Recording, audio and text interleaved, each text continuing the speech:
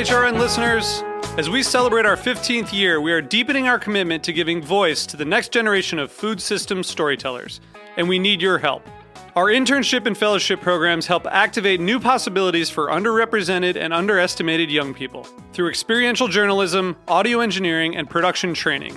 Through these unique programs, HRN helps food equity stewards build essential workforce readiness skills that expand their potential and foster economic mobility. Please consider supporting these critical programs. And with a minimum donation, you can be entered to win a dinner for two at an amazing restaurant in one of 8 cities and tickets to a concert at a great venue in one of those cities. We have incredible partners across the country who have donated, as they also share our passion for helping to educate the next generation of food systems storytellers. Check out heritageradionetwork.org/15 to donate and enter to win today. That's heritageradionetwork.org/15 to donate and enter to win today. And make sure you donate before March 31st. Thank you. Today's program was brought to you by Le Creuset, made in France since 1925. The first and finest enameled cast iron cookware, a favorite for generations. For more information, visit lecreuset.com. That's LECREUSET.com. You're listening to Heritage Radio Network. We're a member-supported food radio network broadcasting over 35 weekly shows live from Bushwick, Brooklyn. Join our hosts as they lead you through the world of craft brewing, behind the scenes of the restaurant industry, inside the battle over school food, and beyond. Find us at heritageradionetwork.org.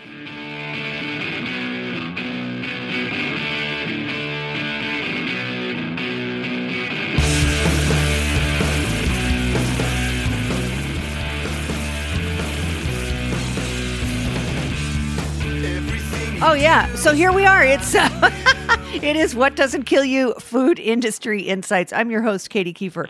And today I'm really excited to introduce a guest, someone who I've admired for a long time, and who is the director of the Institute for Agriculture and Trade Policy, otherwise known as the IATP. Her name is Shefali Sharma. She writes a lot about the meat industry, climate change, and other subjects. She also hosts really great webinars. I highly, highly recommend the IATP site. It's packed with information, not just about the United States, but about global matters of interest involving food production, trade policy, and climate change. So do look for that, IATP.org. She is, so the IATP, she runs the, sorry to be so scatterbrained here anyway, because I went off script. That's why I can't do 2 things at once. I can't read and then say what I really want to say. But from the global... Let me interject here. I'm not the director of the IATP. I'm the director of the European office. Yes, I was just going to get to that. But okay, thank cool. you. Yes, director of the European office. Going to kill me. But you are actually one of the most visible faces of the IATP, to be honest, Shefali, because you're the only person I can actually name. And I do follow the organization. So they talk about from the global production of feed grains to meat processing and retail. And Shefali's current work and publications focus on the economic, social, and environmental impacts of the global meat industry. I managed to say that without having to read it, and then I just repeated myself. So there you go. That's the kind of host I am, just a little scatterbrained here. So Shefali, you just wrote, I just read one of 2 pieces. I think piece number 2 has not yet been published, but you are in the process of writing a second piece on the discharge of effluent from the hog concentrated area feeding operations in North Carolina. And just as a backdrop for you, Shefali, I have done several pieces, several shows about what has happened in North Carolina in the wake of Hurricane Florence, the meat industry being a favorite of mine. But I've had Rick Dove on from the Waterkeeper Alliance. I had the Department of Environmental Quality come on, who had a completely different story than Rick did. I imagine. Yes. And, because North Carolina is essentially the dumping ground for basically everything except nuclear waste in the United States, they just have more than their fair share of unfortunate environmental disasters following virtually every storm. So anyway, you have written, that piece was wonderful. It's called Hogwash. I wrote this down and I didn't put it in here. And its aftermath. and the aftermath of Hurricane Florence. Yeah. And it is about how, something like 30 lagoons essentially breached. Some of them really broke completely. Other ones just flooded over the top a little bit. So you tell us a little bit more about what happened in North Carolina, just to refresh my listeners' memories, and then also what kind of response there was from both the state and especially from the corporations involved. First of all, Katie, thanks for having me, and it's great that you're so interested in this issue. The blog that I wrote was called Hogwash and Its Aftermath, Climate Change and Corporate Accountability After Hurricane Florence. And I wrote it, and actually a second blog was written by my colleague Ben Lilliston, and it's I did read that. Talking about climate risk, and corporate responsibility, considering these companies actually say yes, climate is a risk, but then what are you guys going to do about it is the question. Right.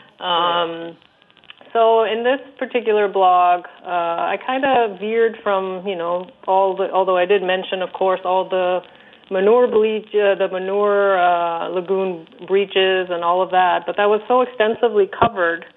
And what we wanted to highlight was another aspect that was overlooked, which was actually, we're learning that these intense hurricanes are being caused by climate change. And there are newer studies that are coming out that are saying, look, here we are, climate change is happening now. We've already had a 0.5 degree Celsius warming, in the last 2-3 decades. And now we're reaping the results. And that means North Carolina is in that zone where you're going to get more and more severe hurricanes. And I thought it was very interesting that, the biggest culprit of agricultural greenhouse gases are actually the livestock industry, because they generate a lot of manure, which generates a lot of methane and nitrous oxide, the two big greenhouse gases that are, the reason for climate change. Uh-huh. And actually, these gases are much more potent than, say, just carbon dioxide. In fact, nitrous oxide, which comes from animal poop, is 300 times more potent than carbon dioxide in a short period being a 100-year time horizon. Yikes. So what's relevant about that is that means you can actually do something about it and see a dramatic impact in a short period of time, because it's a short-term gas that can create a lot of problems in the short term, but equally, if you do something about it, can really reduce the climate footprint, right? Yes. And methane is 30 times more potent of a greenhouse gas over a 100-year time period. And so this is really important when it comes to manure lagoons in particular, because what we saw in the run-up to Hurricane Florence was, because people wanted to avoid these big floods of manure that was full of all kinds of bacteria and antibiotics and all kinds of really harmful, toxic slush that went on to make many people sick, they were actually trying to spray this manure lagoon onto their fields, which in a hurricane situation, you can imagine, is not very helpful, because what's going to happen is, A, you're going to emit a lot of greenhouse gases when you're spraying, and B, you're going to then spread them all over the place once there's floods. So whether it's inside the lagoon or outside doesn't make any difference if you're going to spray it on your fields, a few days before the hurricane. Well, that is the standard practice, though. I mean, let's make that clear, that pumping out the manure, pumping out the slush, the slurry, it's essentially a slurry, and pumping that out and spraying it on agricultural fields is the norm in most, certainly almost all animal agriculture that is aggregated in these concentrated area feeding operations. So that is not an unusual practice by any means. That's just how they manage the levels in those lagoons. And the problem with the hurricane was that you had, because of the heavy rains, that what had been sprayed on the fields didn't have a chance to be absorbed by the ground, and it went right into the water table. And that's what made that so particularly egregious in my mind. Yes, but also I think they were pumping out extra. Like they were pumping out more than they would have otherwise. Oh, for sure, because they were worried that they would overflow. And quite correctly so, because so many of them, in fact, did overflow. So Yes. in the current model, like the way we run these concentrated area feeding operations, the contract farmer, the guy who is the hog producer, in other words, we've chickenized the hog industry, as they say. And so both in the chicken and in the hog industry, it's a contractor who contracts with an aggregator, a big, integrator like Tyson, or in this case, like Smithfield, which is the biggest producer in the state of North Carolina, right? Yep.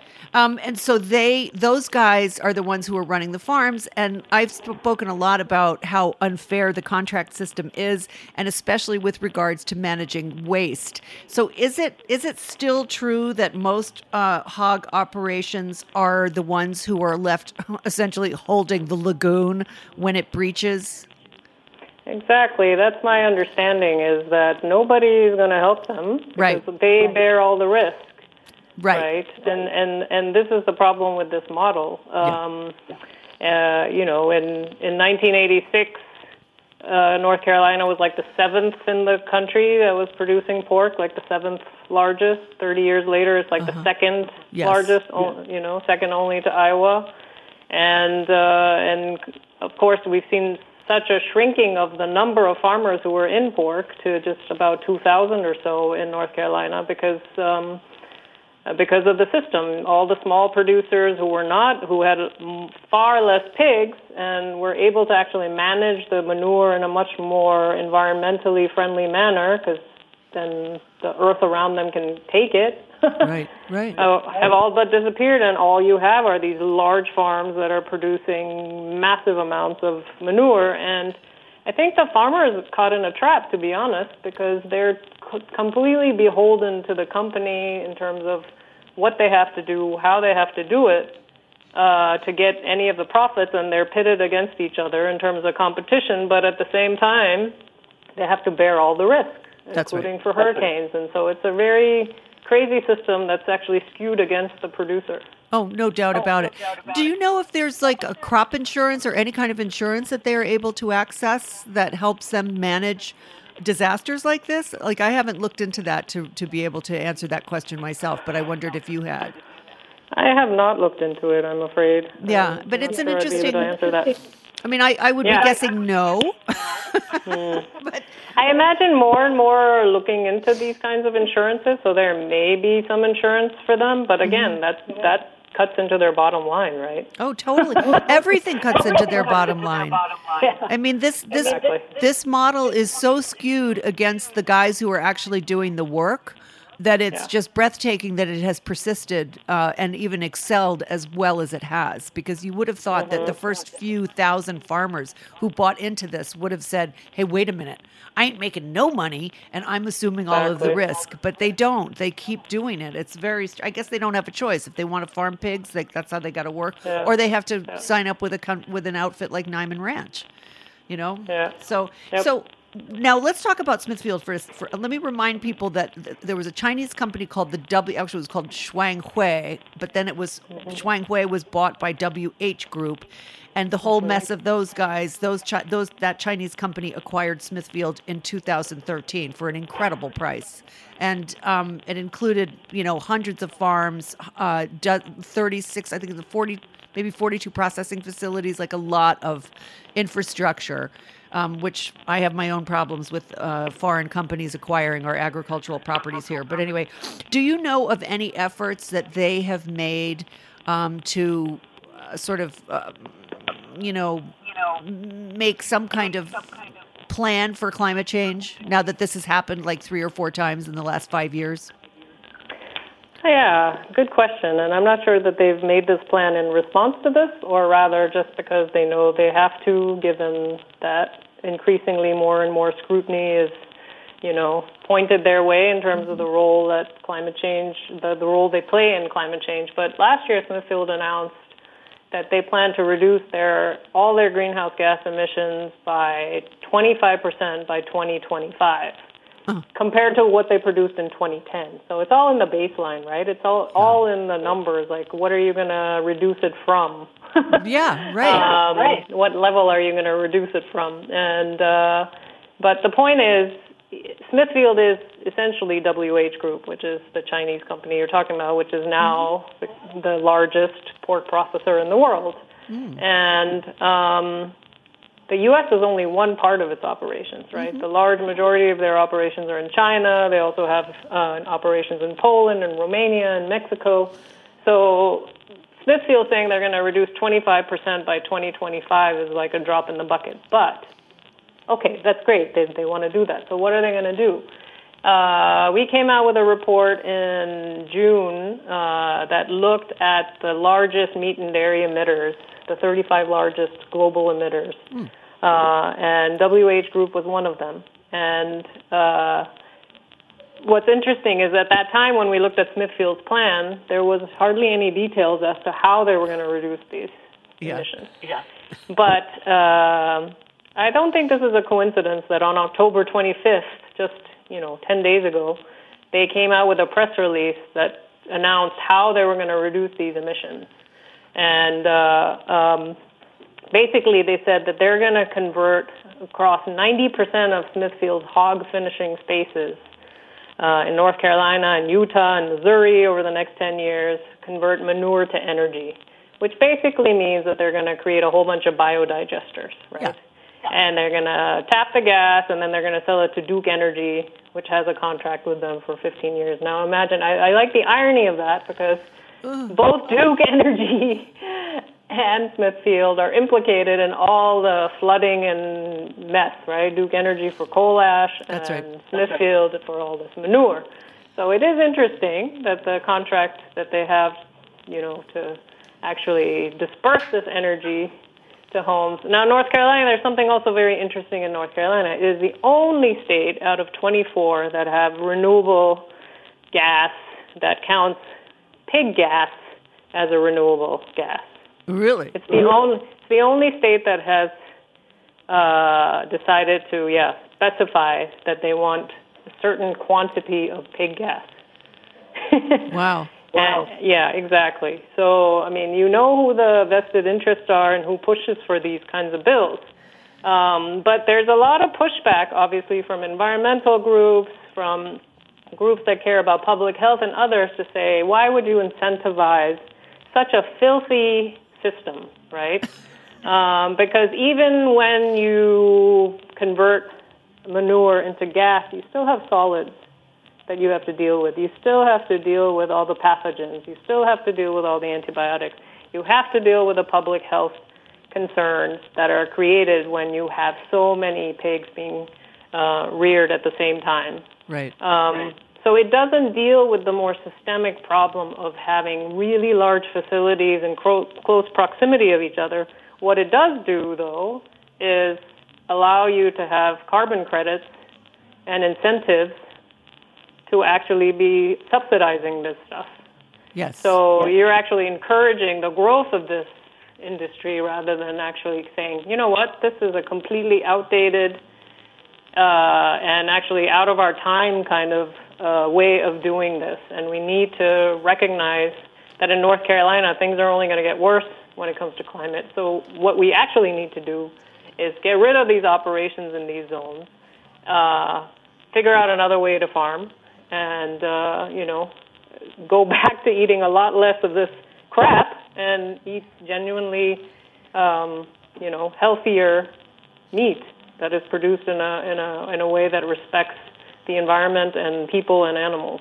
So, yes. Yes. One of the things that really interested me in your piece, in your blog post, as opposed to Ben's, which was also excellent, was you described the growth of Smithfield/WH Group in North Carolina. You had some really good figures there. Can you remember? I didn't write them down, so can you remember what some of those were? Because just to refer back to your, to their. Them saying that they would reduce their greenhouse gases by 25% by 2025 or whatever it was. Talk about how they're expanding, even as they say they're going to reduce their footprint. Oh, are you talking about how they were profiting, like what their profits were? Well, we can certainly talk about that. Yes, why don't you talk about that first, and then we'll talk about how they're actually planning on opening up more of these concentrated area feeding operations. Well, yeah, they made last year, Smithfield was worth like $15 billion. Well, Yeah. WH Group was, right? And they recorded like a 7% increase in their profits in 2016 compared to before. And even this year, like the 2017-28, they're saying that again they're going to have a 7% increase in hogs processed.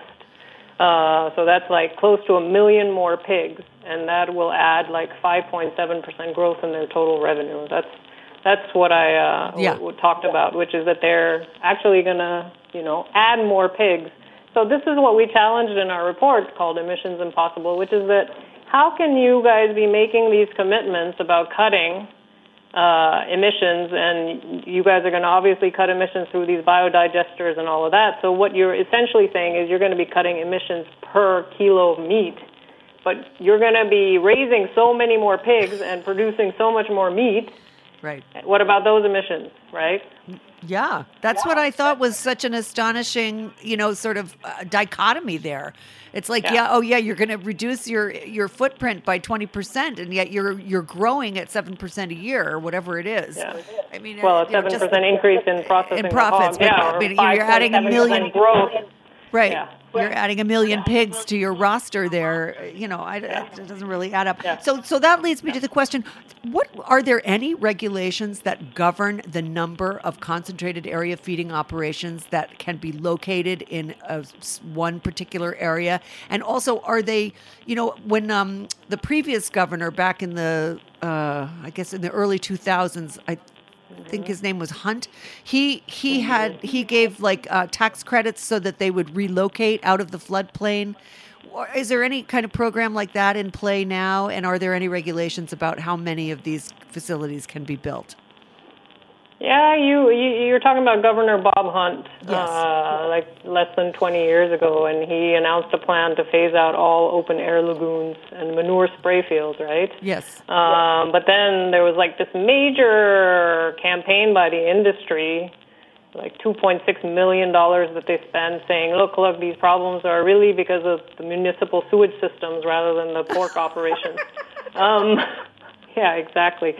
And we know that the problem continued to fester. I mean, we saw it in Hurricane Matthew. And I think that they did manage to pass, correct me if I'm wrong, something that was a rule about not opening new CAFOs of a certain capacity in certain areas. But I think that there's been plenty of loopholes and problems. And obviously there was even a plan to kind of buy out certain operations. Yeah. But I don't think that has played out. Well, So I think they ran out of money, essentially, right? So many people applied to get bought out that they literally they had to pick and choose. I think they had, over 100 applications for buyouts, and they only had funds for about 60. And then, and then there was another little trickle of money a couple of years later, and then that was it. And so far it hasn't continued in any meaningful way. Let's take a quick break right now, and we'll come right back with Shefali Sharma from the Institute for Agriculture and Trade Policy. We're going to talk some more about North Carolina in the aftermath of Hurricane Florence. Stay tuned.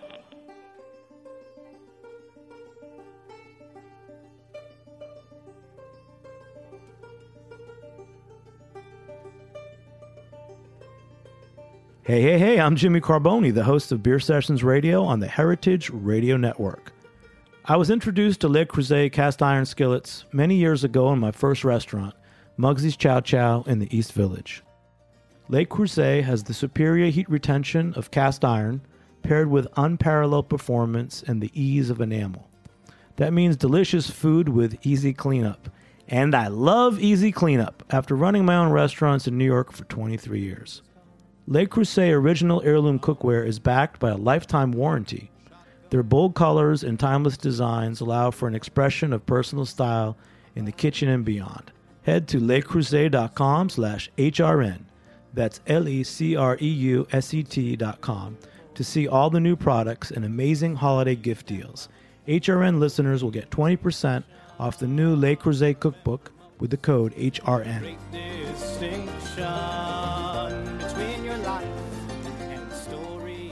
Okay, we're back. This is What Doesn't Kill You, Food Industry Insights. I'm your host, Katie Kiefer, and I'm on the phone with Shefali Sharma. Am I talking to you in Germany, by the way? Are you in Germany? You are talking to me. Is that where you live? Yes. Yeah. No wonder we saw each other in Italy then, because that's just a hop and a skip for you. Really? Weren't Where you? did we see each other? Weren't you in Turin? Sorry, folks, but weren't you in Turin last February for the Festival de Giornalisto Alimentari or something like that? I wish I was, but I wasn't. Oh, well, then I just do not remember where I met you. I could have sworn it was there. Isn't that funny? Anyway, it was in February, and they brought me there because of my book, and I had the most wonderful time because I really didn't have to do anything, and I got, And delicious pasta. Yeah, it was a great trip. I really enjoyed it, and I loved Turin. But anyway, let's talk for a second. Let's go back to the concept of corporate responsibility, because after all, your blog and Ben's blog both dealt with the fact that even though these corporations, and let's pull it back to more of a global scenario now, because it's not just Smithfield or WH Group. It's literally everyone involved in animal agriculture. All of the big players essentially assume no corporate responsibility for any of their environmental impacts. So, what are the measures, do you think, that people that voters can play, or what is a way in which we can start promoting the idea that corporations should, I don't know if they should pay a carbon tax. I mean, I'm not a big fan of the carbon tax, I don't think, as I learn more about it. But what are the measures that could be done? Smithfield says they're going to create biodigesters. That they're not going to put one on every single CAFO. That's just not going to happen. Right? Well, they're saying they're going to do 90% of their CAFOs, which I find really interesting because, we were doing research on Smithfield's energy plan, and earlier I think they had announced they were going to do it on 30% of their CAFOs, and that was going to provide energy to 1,000 homes, 950 homes. And in their recent press release, they said they were going to do 90% of the CAFOs, and they're going to provide energy to 1,000 homes. What? So I'm really curious how they did the math when they had it at 30% and now they have it at 90%, but only 50 more houses get the energy. And not only that, why is it such a small number? Like, that's barely even worth doing. It costs, I know from touring a Cargill facility about 5 or 6 years ago, they had a biodigester at one of their big processing plants, and they gave me a big song and dance tour about it, and I must say it was very impressive. I happen to know at that time, we're talking 6-7 years ago, that it cost approximately $2.2 million per biodigester to create the plastic, the rubberized thing that goes over the lagoon, and then they have a whole system of, they introduce some sort of bacteria that eats other bacteria, they pump the methane, they run the plant off of it essentially. And then the solids, they are able to, the water is clean to the point where they can pump it back into the Colorado River, and the solids are then used as fertilizer, as they're basically denatured. I don't think that they still have the antibiotic loads or the other drug loads that are inherent in animal agriculture at this scale. So it just doesn't seem completely realistic to think, even though they're making a lot of money. Well, I think this would be a really interesting follow-up interview for you to do. So they talk about this pilot project that is being run by a company called Optima KV, and they're using 5 anaerobic digesters to capture and clean biogas on 5 of Smithfield's contract farms.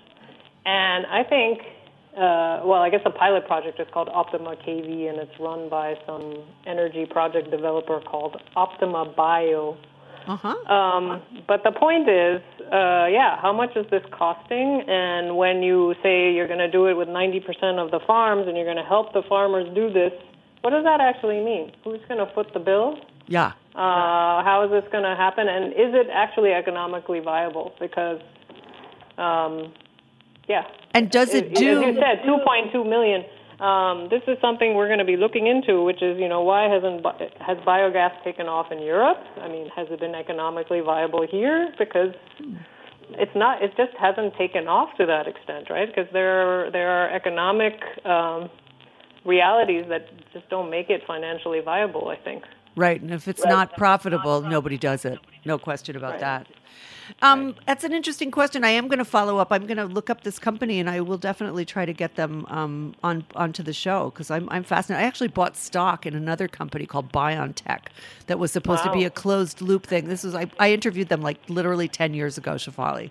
And I'll forward you the press release from Smithfield that has the name of these companies. I'm going to look. Yeah. Anyway, we're going to move right along here. So we do know that managing waste is the single most difficult aspect of any industrial animal facility. So when we talk about when like for instance, when you were saying that they, 10 years ago they said, oh, well, it's not really the hog farms, it's municipal waste. Well, hog farms are completely untreated. Municipal waste is treated. It goes through a waste treatment plant. The problem with these animal, CAFOs is that there is no treatment plan. They are just sitting in open lagoons, and they're not just emitting methane and nitrous oxide. They're also emitting ammonia and hydrogen sulfide. I mean, basically, you'll die if you fall into one of those things or spend more than about 90 seconds in one. I learned that when I was doing my book. But what other, besides the biodigesters, are you aware of any other means or method by which some of these lagoons can be mitigated in terms of their noxious qualities? No, I'm afraid not. And I think it's in large part because of just the scale at which this is being done. There's just simply too much manure that it's impossible for the surrounding water, ground, earth to be able to absorb that much manure. And so the digesters is what they're coming up with. And I think the latest plan, Ben and I were talking about this, is also then converting the solids out of this stuff into fertilizer and selling it back on the market. And again, it's still untreated, right? It's got to be, I don't know if they're going to clean it up. I have to look into this technology that uses this dried manure and turns it into fertilizer. But again, the point is, you have an industry that is highly polluting, that is actually usually paying farmers, below the cost of production, and exploiting workers in the chain, et cetera, and, all the environmental impacts from feed to fork.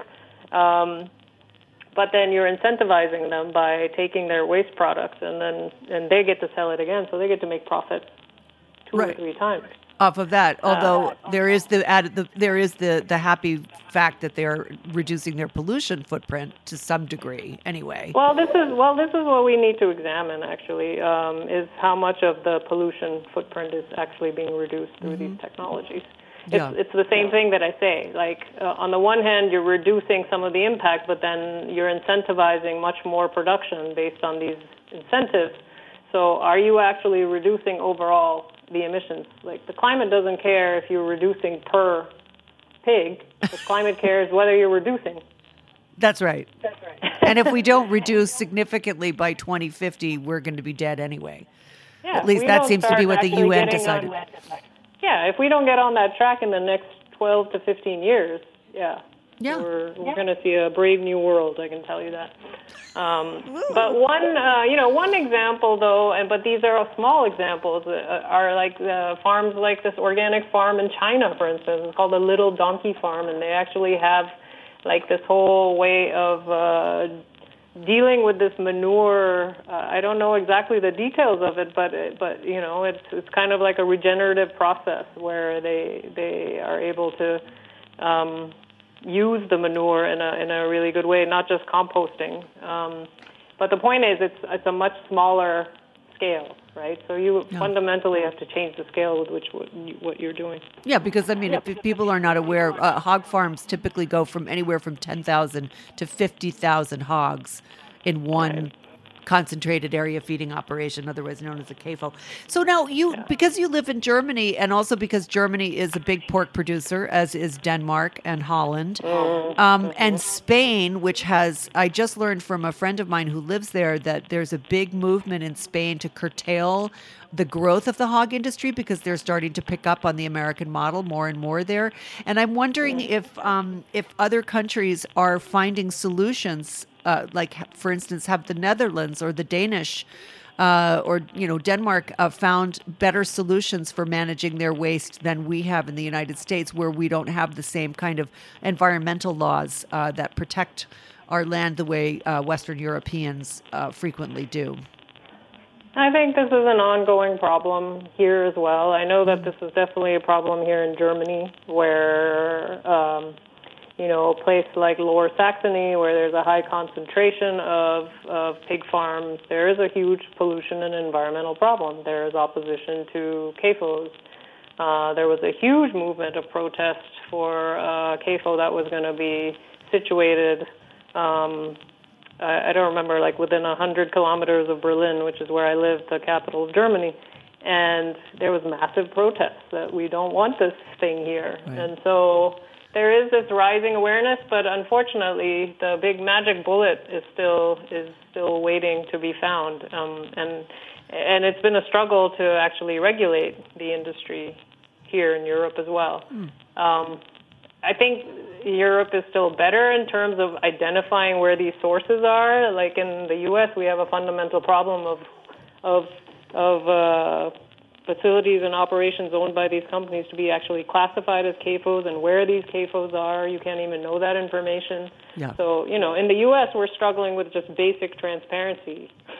That is we true. don't know where they are, how much they pollute, and what they're supposed to do about it, and we don't consider it like point source pollution and all that stuff. So it's a real problem. I think it's a different battle here in Europe, where you can know where the sources are, but the industry is still powerful, and there are still games to be played between the different European states to try to not get consensus on particular measures. Oh, interesting. Yeah. Yeah, I never think about that, but because it's the European Union, every state has its own. They have their own agenda to pursue. That's a fascinating wrinkle to this problem. So, I guess the rest of the world is essentially following the U.S. model, unless you can point to anybody who's rejecting it in any major way. Is everyone going for what we're doing? I know the Chinese are buying into it, obviously whole hog, as they say. And actually, the Chinese are really struggling with it right now, because they really did go whole hog on it, and now, and they did a few studies, which, of course, the results that have not been published in the public, but apparently what they found was so alarming. I think that they have actually, which is why imports are going up in China, right? Yeah. I think they are realizing that the pollution, their environmental footprint, the pollution is becoming very significant with all this production. And so now they're trying to diversify, they're trying to import, they're trying to get facilities in other countries and import it. And, Smithfield is part of that operation. No question. The acquisition of Smithfield was definitely to take the pressure off of China in terms of just providing enough corn and soy, as well as the incredible pollution that their current hog and chicken operations produce there. In fact, one of the statistics that I read when I was researching for my book was that they have polluted something like 60% of their agricultural land with heavy metals and antibiotics, and some extraordinary and comparable amount of drinking water is also compromised, which, I'm doing a whole series on water quality compromised water quality in agricultural communities across the United States. And that's why I wanted to do this series on what happened in North Carolina, because I think it's an object lesson for other states as we go forward. And it certainly is an object lesson for Europe to look at as they adopt our model, to going forward recognize the tremendous downriver costs of producing cheap meat. Absolutely. So now is the time for you to promote yourself shamelessly and the IATP, so go for it. So the Institute for Agriculture and Trade Policy is actually a remarkably small organization for the amount of work that we do. We have about 12 staff in Minneapolis, and I'm here based in Germany, and we have a colleague in Washington, D.C., and basically we want sustainable food and farm systems, and we believe that both agriculture and trade policy are really critical to that equation. And we're trying our best to show how the food system is hijacked by very few corporations, and what we need to do to really take that system back. And so there's my dedicated colleagues working on climate change issues on the ground, working on rural climate dialogues with communities, and we have a farm-to-food program to try to, particularly in Minnesota, to see if we can get healthy food that's locally sourced into Minneapolis schools. And then we do global work, like the kind of work that I do, both on trade policy but also on looking at how powerful the meat industry in particular is and why it's such an excellent lens with which to see how extractive agribusiness can be and the model that we really need to shift to. Absolutely. Shefali, thank you so much for joining me today. I'm going to have you back soon so we can talk about NAFTA. All right. Because I know you've done a lot of work around that. That'll be my colleagues, Karen Hansen-Kuhn and Sharon Treat, and they would be very happy to speak to you. Fantastic. Thank you so much for joining me today. Thank you, folks, for listening, and thanks to my sponsor for sponsoring this program, and we'll see you next week. Thanks for listening. Thanks for listening to Heritage Radio Network, food radio supported by you. For our freshest content and to hear about exclusive events, subscribe to our newsletter. Enter your email at the bottom of our website, heritageradionetwork.org. Connect with us on Facebook, Instagram, and Twitter at heritage_radio. Heritage Radio Network is a nonprofit organization driving conversations to make the world a better, fairer, more delicious place. And we couldn't do it without support from listeners like you. Want to be a part of the food world's most innovative community? Rate the shows you like, tell your friends, and please join our community by becoming a member. Just click on the beating heart at the top right of our homepage. Thanks for listening.